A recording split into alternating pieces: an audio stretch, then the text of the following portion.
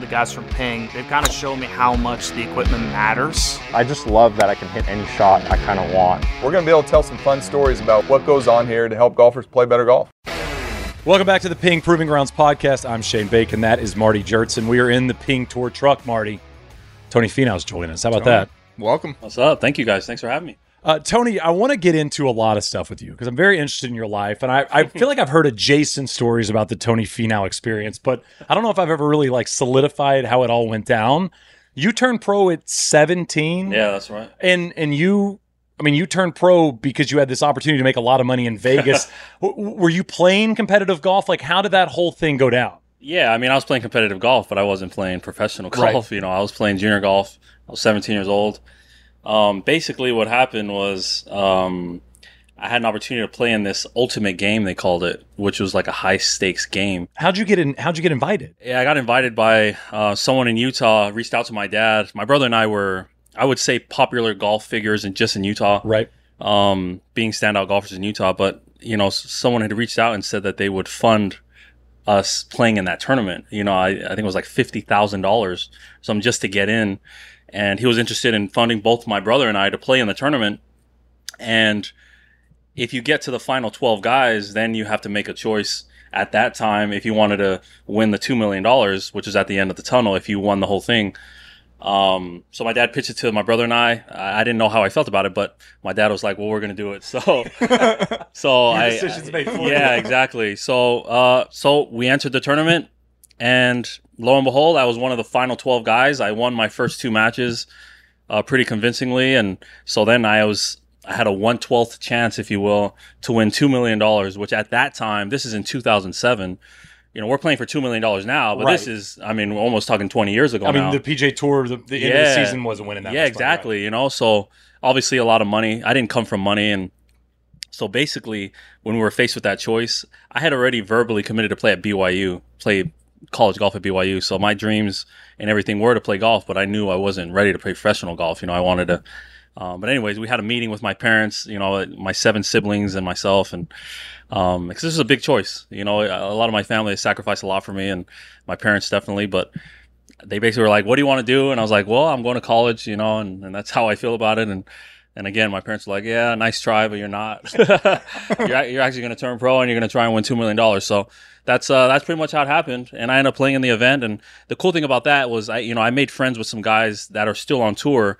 Scott Piercy won. Okay. I played in a group with Kevin Strillman. Spencer Levine was also in the field of the final 12.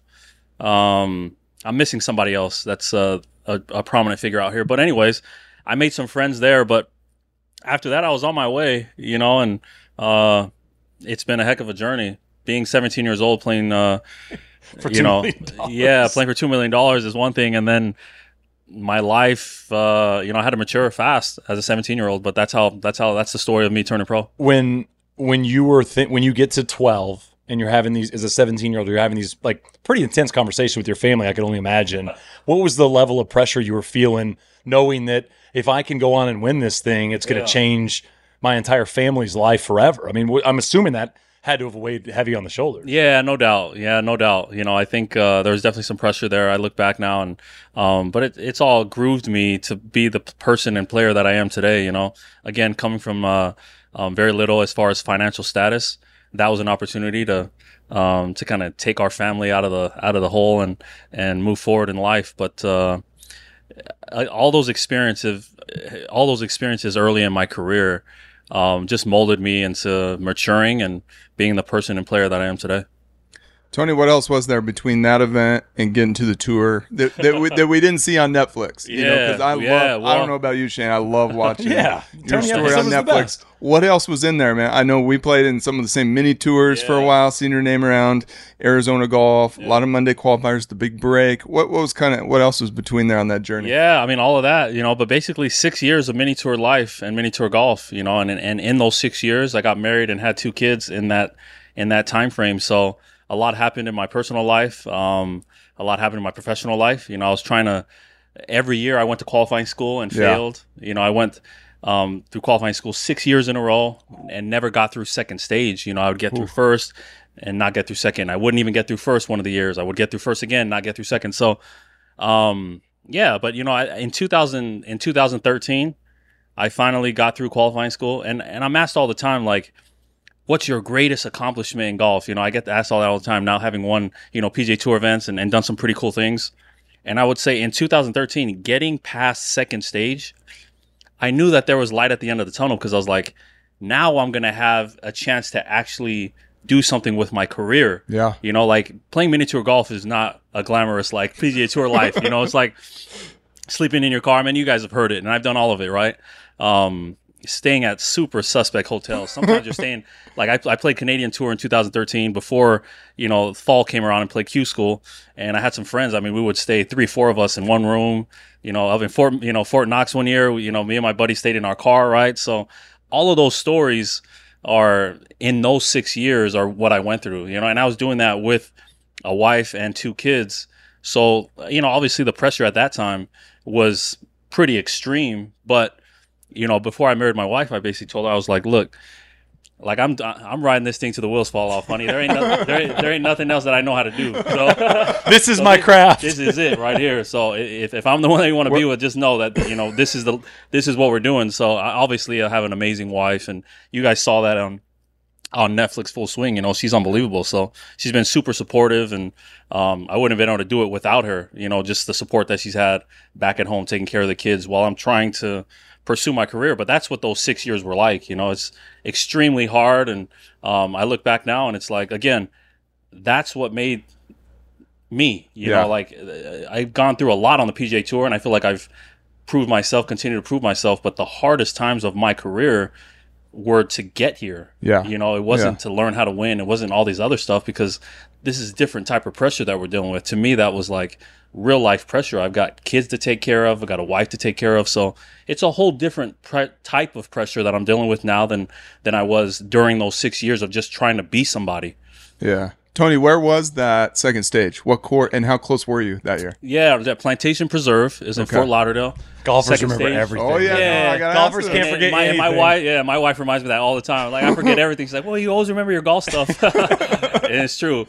But yeah, Plantation Preserve. I was in by a couple shots going to the final round, and I knew, I ended up shooting 69 in the final round, and I ended up getting in, I think, by whatever it was, 5. I was comfortably, I was comfortably in. I might have got in by even more than that, but I was comfortably in. So it was a great feeling. Yeah, finally, nice. to be able to break through after just heartache and disappointment of not feeling like, I was living up to the level that I should be playing to. But it also just tells you how hard it is to make it to the PGA Tour. I think there's a lot of great players that just haven't taken advantage of the opportunity, and that unfortunately aren't playing the PGA Tour, but they're amazing golfers. Yeah. But you have, I think, a small window of opportunity you got to jump through, and luckily for me, I was able to do it finally on my 7th try. Tony, when you go back to those years, those 6-7 years you're playing Gateway Tour, and you're getting married, you have kids, you're telling your wife, like, this is what I'm doing. Were there moments, and I can imagine there were probably a lot of moments where you were doubting, is this what I'm going to do for a living? Did you have a close call where you said, okay, at the end of 2011 or 2010, if I don't make enough money, or if I don't get through this, maybe I will try to pursue something else? Was there ever a moment where you were thinking that, or was it always, I can improve, I can get better? And where was that moment where you saw that sign, like, oh, okay, I'm close? Yeah, that's a great question. I think I can't say that I ever considered doing anything else. Okay. That I can say for certain. Again, I from the time I was 8 years old, pretty much on, I wanted to be a professional golfer, and my whole life was wrapped around this idea that I would, and belief that I could do it, and the work ethic was there to back it up. So I still had enough results in junior golf, I feel like, and in the professional game, I was still winning mini tour events to tell myself that I could do it. So I think it was still more when, not if, in those situations. And so luckily for me, I think I was just stubborn enough, the way I see it. I was just stubborn enough to think that I was going to be a great player in this game, and whether people were telling me that or not. And obviously, when you're 17 years old like me in Utah, first of all, Utah is not a place that you're going to say one of the best players of the world is going to come out of this state. Right. Yeah. Right. That's the first thing. And the second thing is especially not a 17-year-old. We've heard some of the stories of kids that have turned pro too young, but to me, it was like, it was more that I had the stubbornness and belief that I could do it, you know, and that was more important to me than what anybody else could tell me at that time. So I honestly can say there wasn't too much doubt. It was, most of it was hard, but there was nothing else I would rather do than pursue this golf thing and try and make it and trying to be the best golf player that I could be. So again, I was fortunate that I have a wife that supports me and through those trials, and we're on this side of it now, and we have a whole different set of trials, but that part of the life was something that's pretty crazy. And I would say, to answer the other part of your question, I think, you know, in 2018, it's hard for me to get away from this. Anytime you talk about my ankle, everybody's like, right. I feel like I came on the scene mostly because of my ankle. But in 2018, my first Masters, I watched my first Masters in 1997, and I finally qualified for my first Masters in 2007. So 17. So 20 years later, I'm finally playing in the Masters, a tournament that I had watched my whole life. Couldn't wait to play in it. On the eve of that, it happens to my ankle. I end up finishing in the top 10. And so I think, like, my whole mindset shifted to, like, if I could do that in a major championship on a bad wheel and just have the fortitude to finish and play that well, like, that was like a turning point in my career. I had already won on the tour, had some nice results and stuff, but I think that truly changed. And then I got picked to play on the Ryder Cup team that year. I had a winning record in the Ryder Cup overseas. Like, there were just things that stacked up, I think, to allow me to believe that I could take my game, continue to progress. So I would say that was like a true turning point in my life. When people, if you don't play well on a Sunday at a major, or let's say you struggle at a Ryder Cup or a big event, right? Yeah.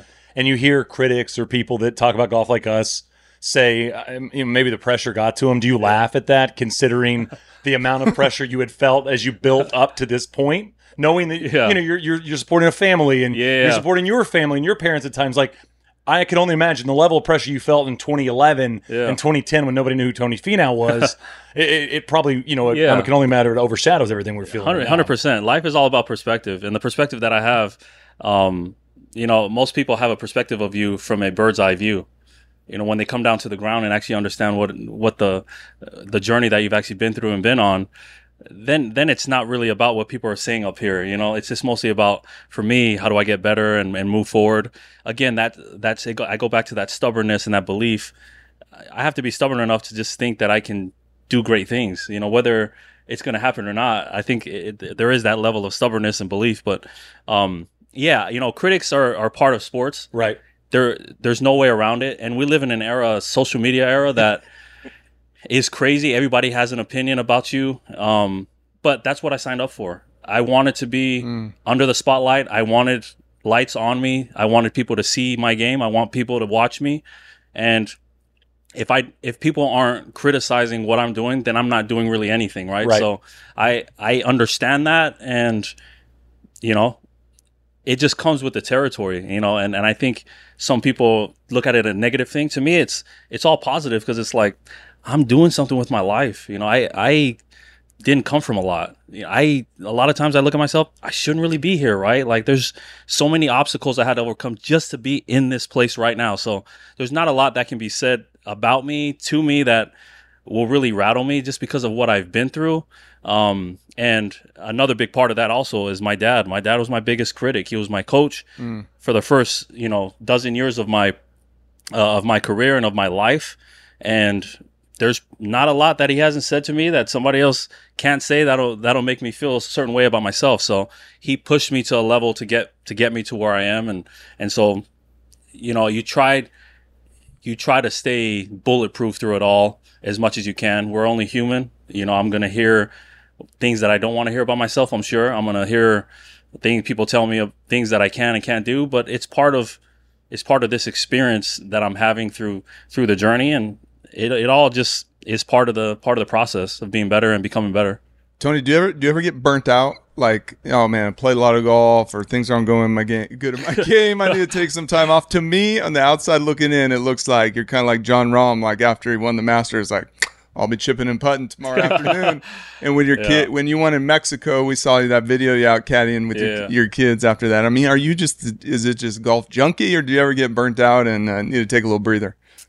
No, I love playing golf. I enjoy playing it, and now that my son plays, it's hard for me to not be on a golf course. You know, and I'll even say to myself, you know, I'm not going to play this fall. You know, and then my wife's just like rolling her eyes, like, here we go again, right? You know, I enjoy playing. I enjoy the competition. I enjoy the juices and what it brings out of me.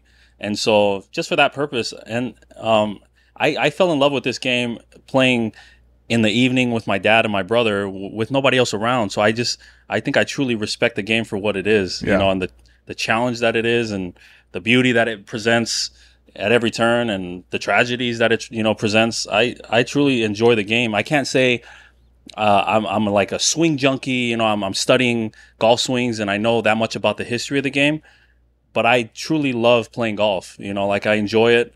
I'll take some time off when I feel like I do need to, and sometimes it's more of a mental thing than physical. It's not like I'm tired physically. It's like I could use a few days off, just to reset my mind, because when you do it for a living, there's a whole different vibe that comes with it, and if you don't have the same perspective that you've had since you were a kid of just trying to enjoy it, so sometimes you just have to take a few days off and recognize the blessing that it is to be playing the game, and then you get right back after it.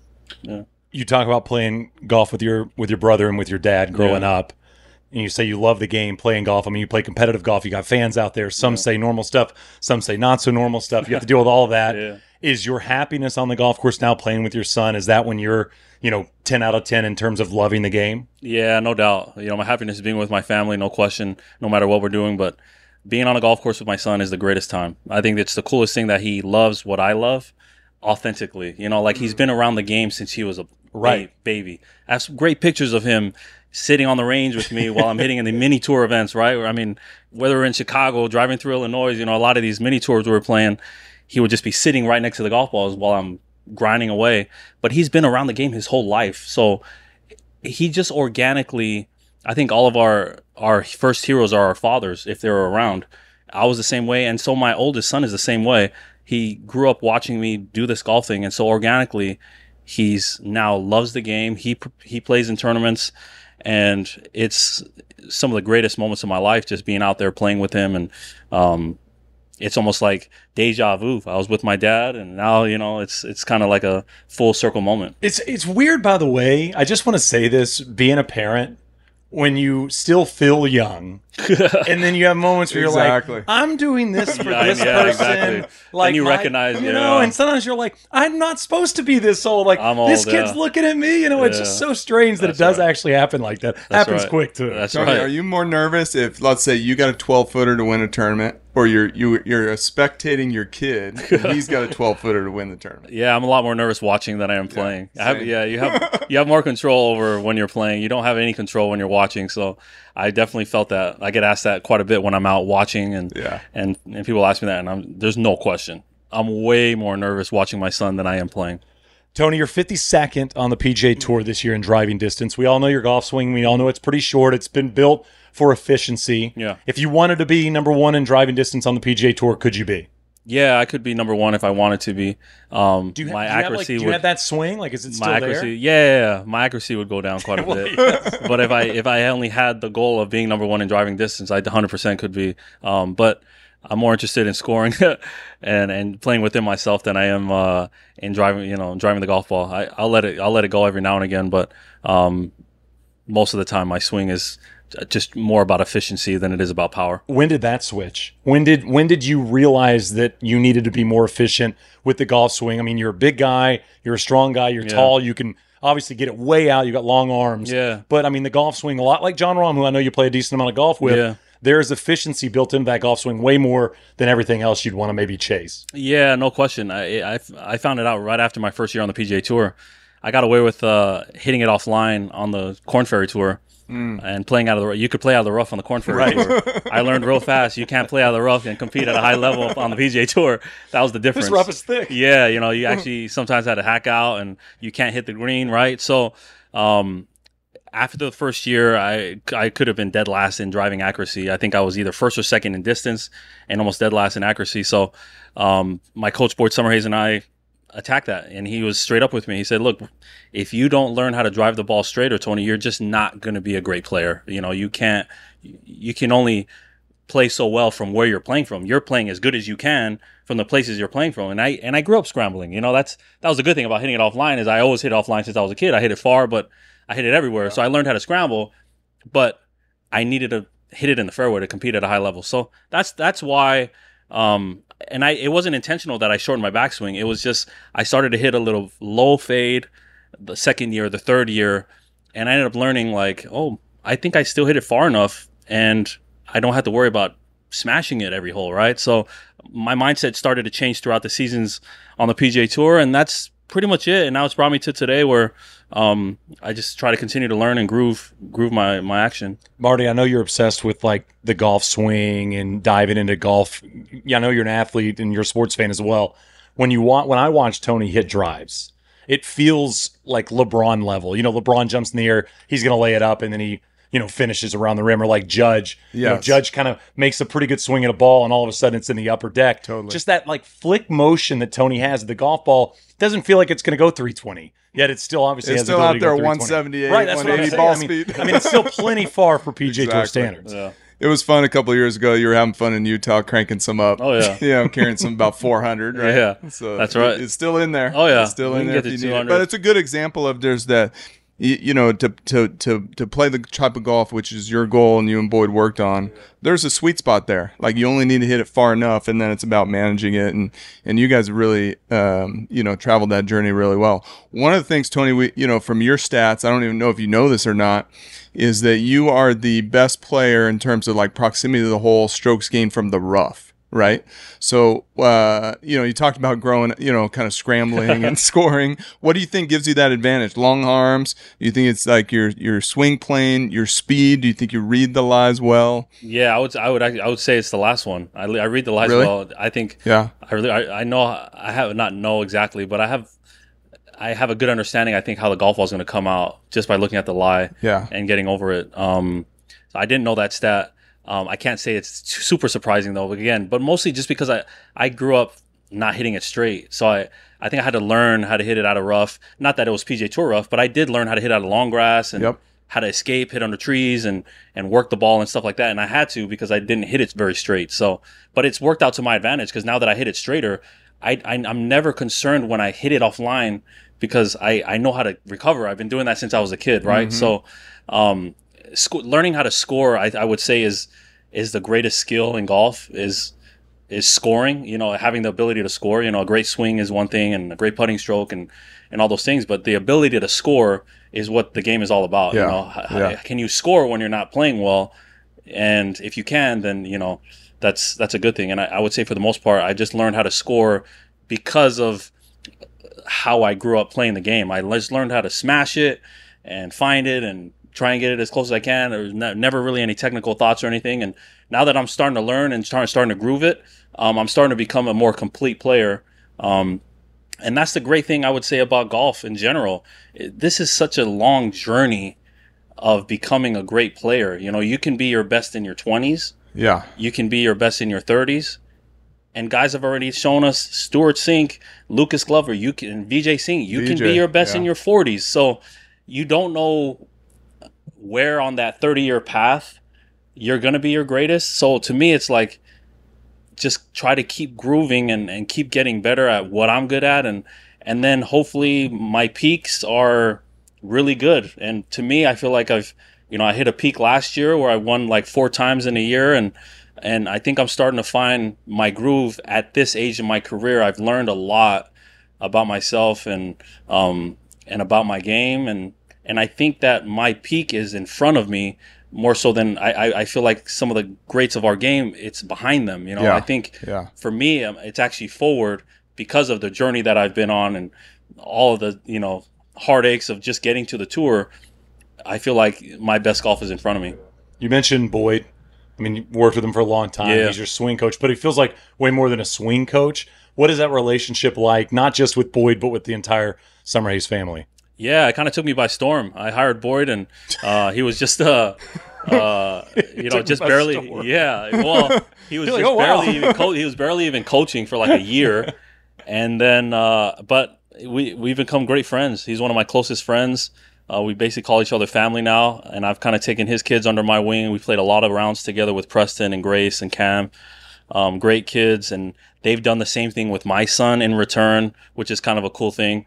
But to see their success, and Boyd's been a great coach. He's been a great mentor. I've never really had a short game guy. I don't have one guy for different parts of my game. It's just Boyd. Yeah.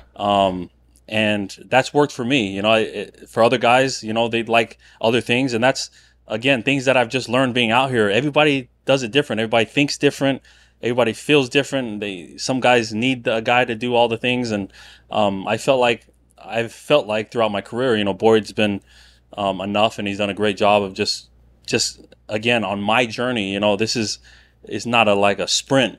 Golf is such a marathon that, sometimes people can look at a certain player and say, how come this guy is not as good as this guy? Or, and as they say, comparison is like the biggest thief of joy.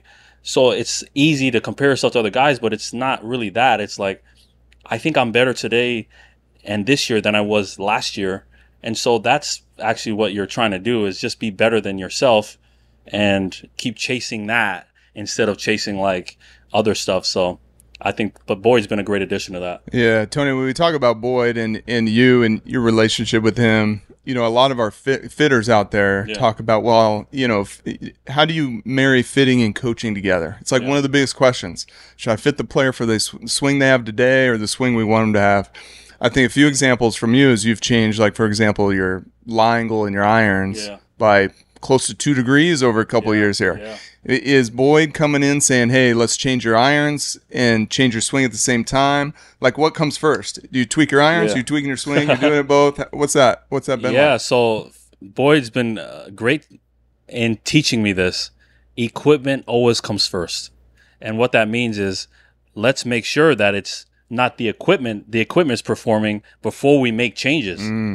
So like, if I'm hitting a ball consistently with too much spin, is it the shaft? Is it let's make sure that we're dialed in on that first. Yes. It's always equipment, and so that's why it's so important to be with a equipment company that is the best, and you truly believe in their product and the team that you're working with, to where you tell them what you're feeling and they can come and say, oh, well, we got these options. This is what we think, and work with them, right? And that's where Ping has been amazing for me. I've been with you guys since 2017, and it's like a family vibe. I'm very comfortable being open with you guys. Hey, my driver is spinning right now, and just a couple of weeks ago, I had this conversation with KL. I was like, a little bit spinny. I may not be swinging as hard as I was a couple of years ago when we had this shaft. So maybe I can try a couple other shafts, right? So equipment is like at the very top, and that's where Boyd has taught me a lot, because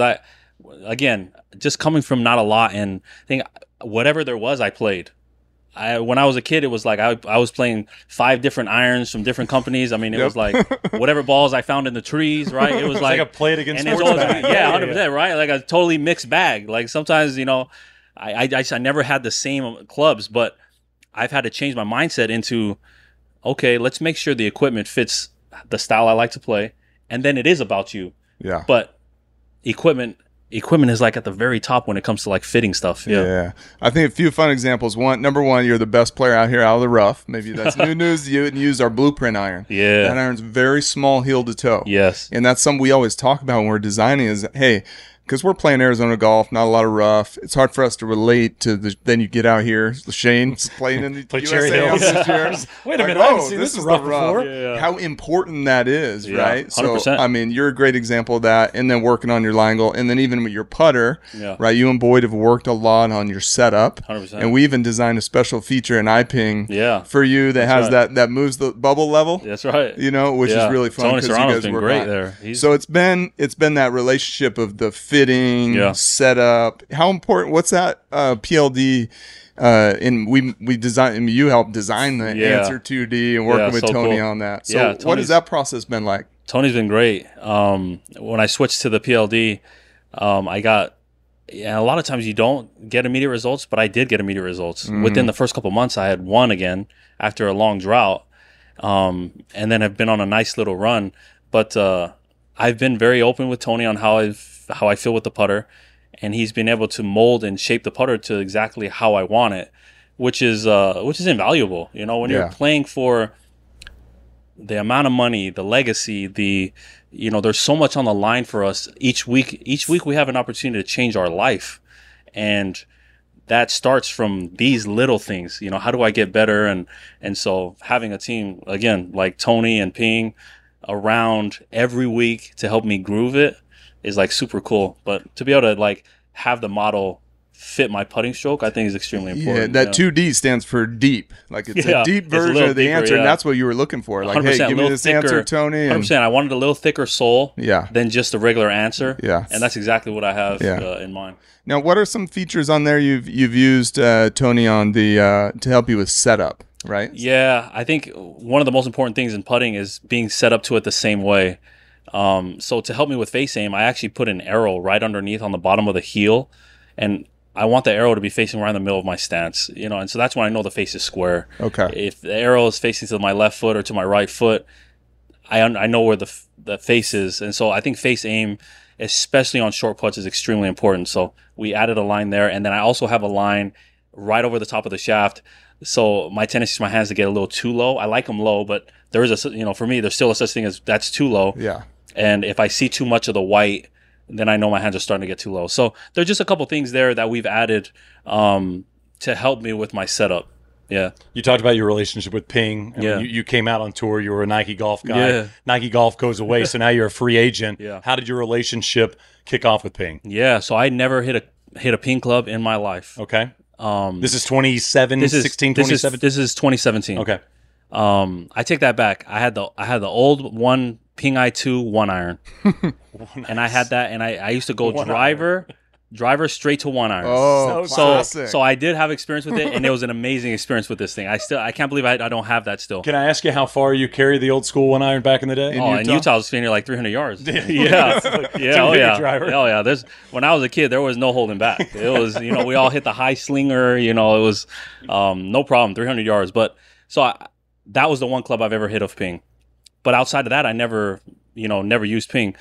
So I was going through all the different club manufacturers. I had them send me clubs. I wanted to try everything just to clear my conscience, to know that I truly have tried everything, and then I get to pick what I think is going to be best for me.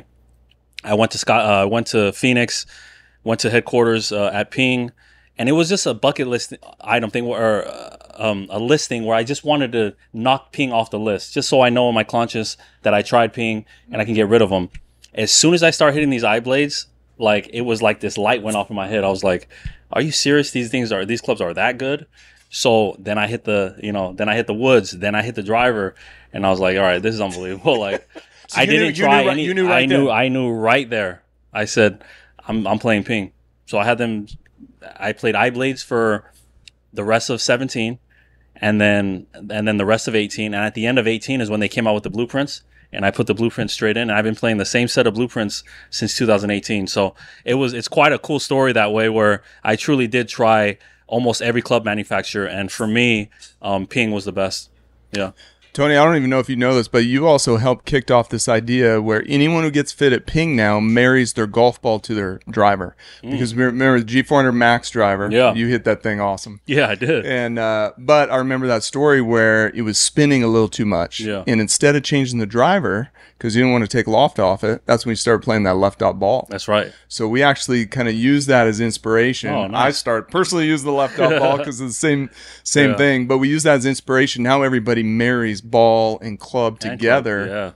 Yeah. Thanks to you. I love that. Oh, well, good. Happy I could help. Maybe ask for a bonus at the end of this year. Maybe ask for like a slight contract bonus. Hey guys, if you guys just throw a little bit more, you talk about your best years are ahead of you, Tony. What's left? Like, do you write down goals every year? Do you have that in mind? Or you just go out and try to play because you feel like such a cerebral guy, like you're just going out there and trying to have some fun and play some good golf? Yeah. And that's, I think that's the crazy thing, sometimes the misconception of either the nice guy or whatever the case. But I don't think anybody at any level is great or successful without being a bit of a dog, without being a dog, but without having a plan, and without executing it, without having the work ethic, all the things that come with being great at something. So I could see how I come off that way. But 100%, you know, I make goals every year, and this year, you know, my goal moving forward in my career is to win major championships. Okay. You know, and that's where I feel like I'm at in the process of my career. And of course, you want to set yourself up every week to win. I want to win many more times on the PGA Tour. But major championships are what the great players win. And to put myself in that category, I need to win some. So I don't want to win one. I don't want to win two. I want to win a few of them. Yeah. So my biggest thing is, number one, stay healthy.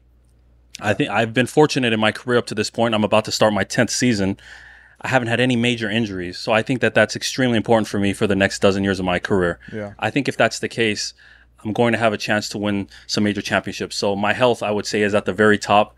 And if I'm healthy, I think for the next dozen years, then I move to the golf portion of it and make sure that no stone is unturned when it comes to my game, and trying to continue to progress, continue to improve, and knock off some major championships in my career.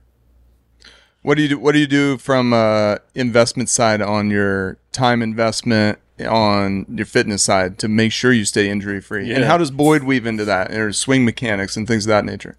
Yeah, well, Boyd doesn't help me a lot with nutrition or with working out or anything. You know, I've got a trainer that I use, Stuart Love. I've been with him for 7 years. Nice. So he's been a huge help as far as that department goes.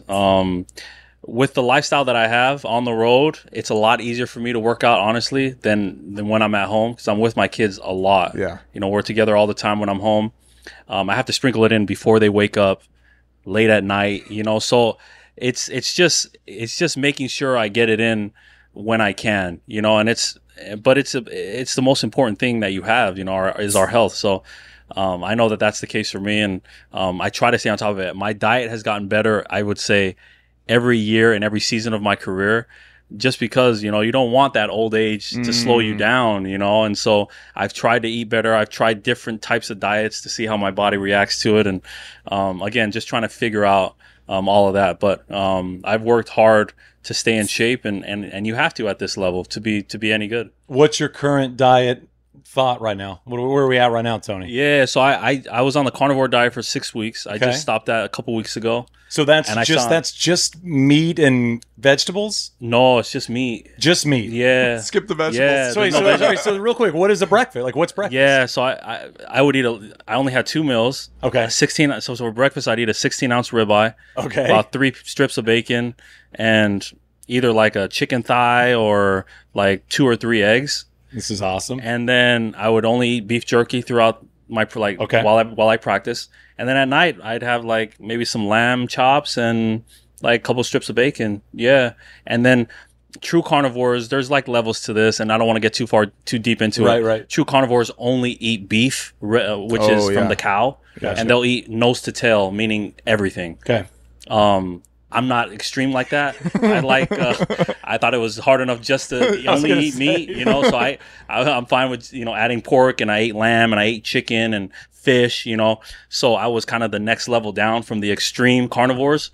But I thought there was a lot of great things to it. You know, I lost 12 pounds, but it mostly, you cut out carbs, and vegetables and sugars, you know. And so I thought it was great. I took what I liked from it, and am now into a different phase where, you know, I like fruits way too much to just totally get rid of them. I think it's the greatest source of sugar that you could have. So I've now added fruit and some vegetables back into my diet. But it was a good diet while it lasted. I thought it had some great benefits. Is it easy for you to stay disciplined with that stuff? Are you good about that? I am pretty disciplined when it comes to that, because I truly want to understand if it's working for me or not. Yeah, I want to see what's really happening to my body. If I'm not disciplined enough, I'm not really going to understand if it's actually working. Totally. So for 4 straight weeks, I was hardcore carnivore. For the 2 weeks after that, I added fruit because I actually felt like I had to. Like I think my sugar levels, my glucose, and this is, again, I was in the middle of the season. Like, I probably shouldn't be trying this stuff like that and being that disciplined, but there's never really a good time to try it. You guys haven't had an off season in 25 years, so now you're about to have one. Exactly. So good news. I'll take some time off this fall. It's one of the fun things I've loved, Tony, about having you and other players on is how much you guys do experiment. Yeah. Like, you know, it's like self-experimentation, whether it's on diet, routine, swing, training aids, you name it. You know, you got to take a little bit of risk once in a while and experiment. And I would say guys aren't scared to change. I think they truly know. Again, they're stubborn enough to know how good they are and great at what they do. And if they think something is going to be better for them, then they're not scared to try it. Tony, how's the sneaker collection? It's pretty. Is it extensive? It's pretty good. It's not that extensive. I do have a pretty nice Jordan collection, but it's mostly AJ1s, high tops and low tops. Okay. Some 5s, some 11s. Because I only collect the ones I'm actually going to wear. Yeah. You know, I'm not like a Jordan guy where it's like I have the 1 through 13 and, you know, all the different colorways. I actually get the shoes I wear. Right. So, yeah, but it's pretty solid, you know, thanks to Nike and Jordan. I get shoes for free. So it's kind of nice. Tony, you're the man. We appreciate you taking some time. Keep crushing it. Fun to watch. Fun to listen to you chat about it too. I mean, what a unique journey. It's been fun to watch. You know what I'm excited to see too? I'm excited to see Preston playing golf with you and Rom all the time. Yeah, exactly. What it's going to look like when he turns professional. That's right. Very different journey, but we appreciate the time so much. Thanks for having me. Thanks.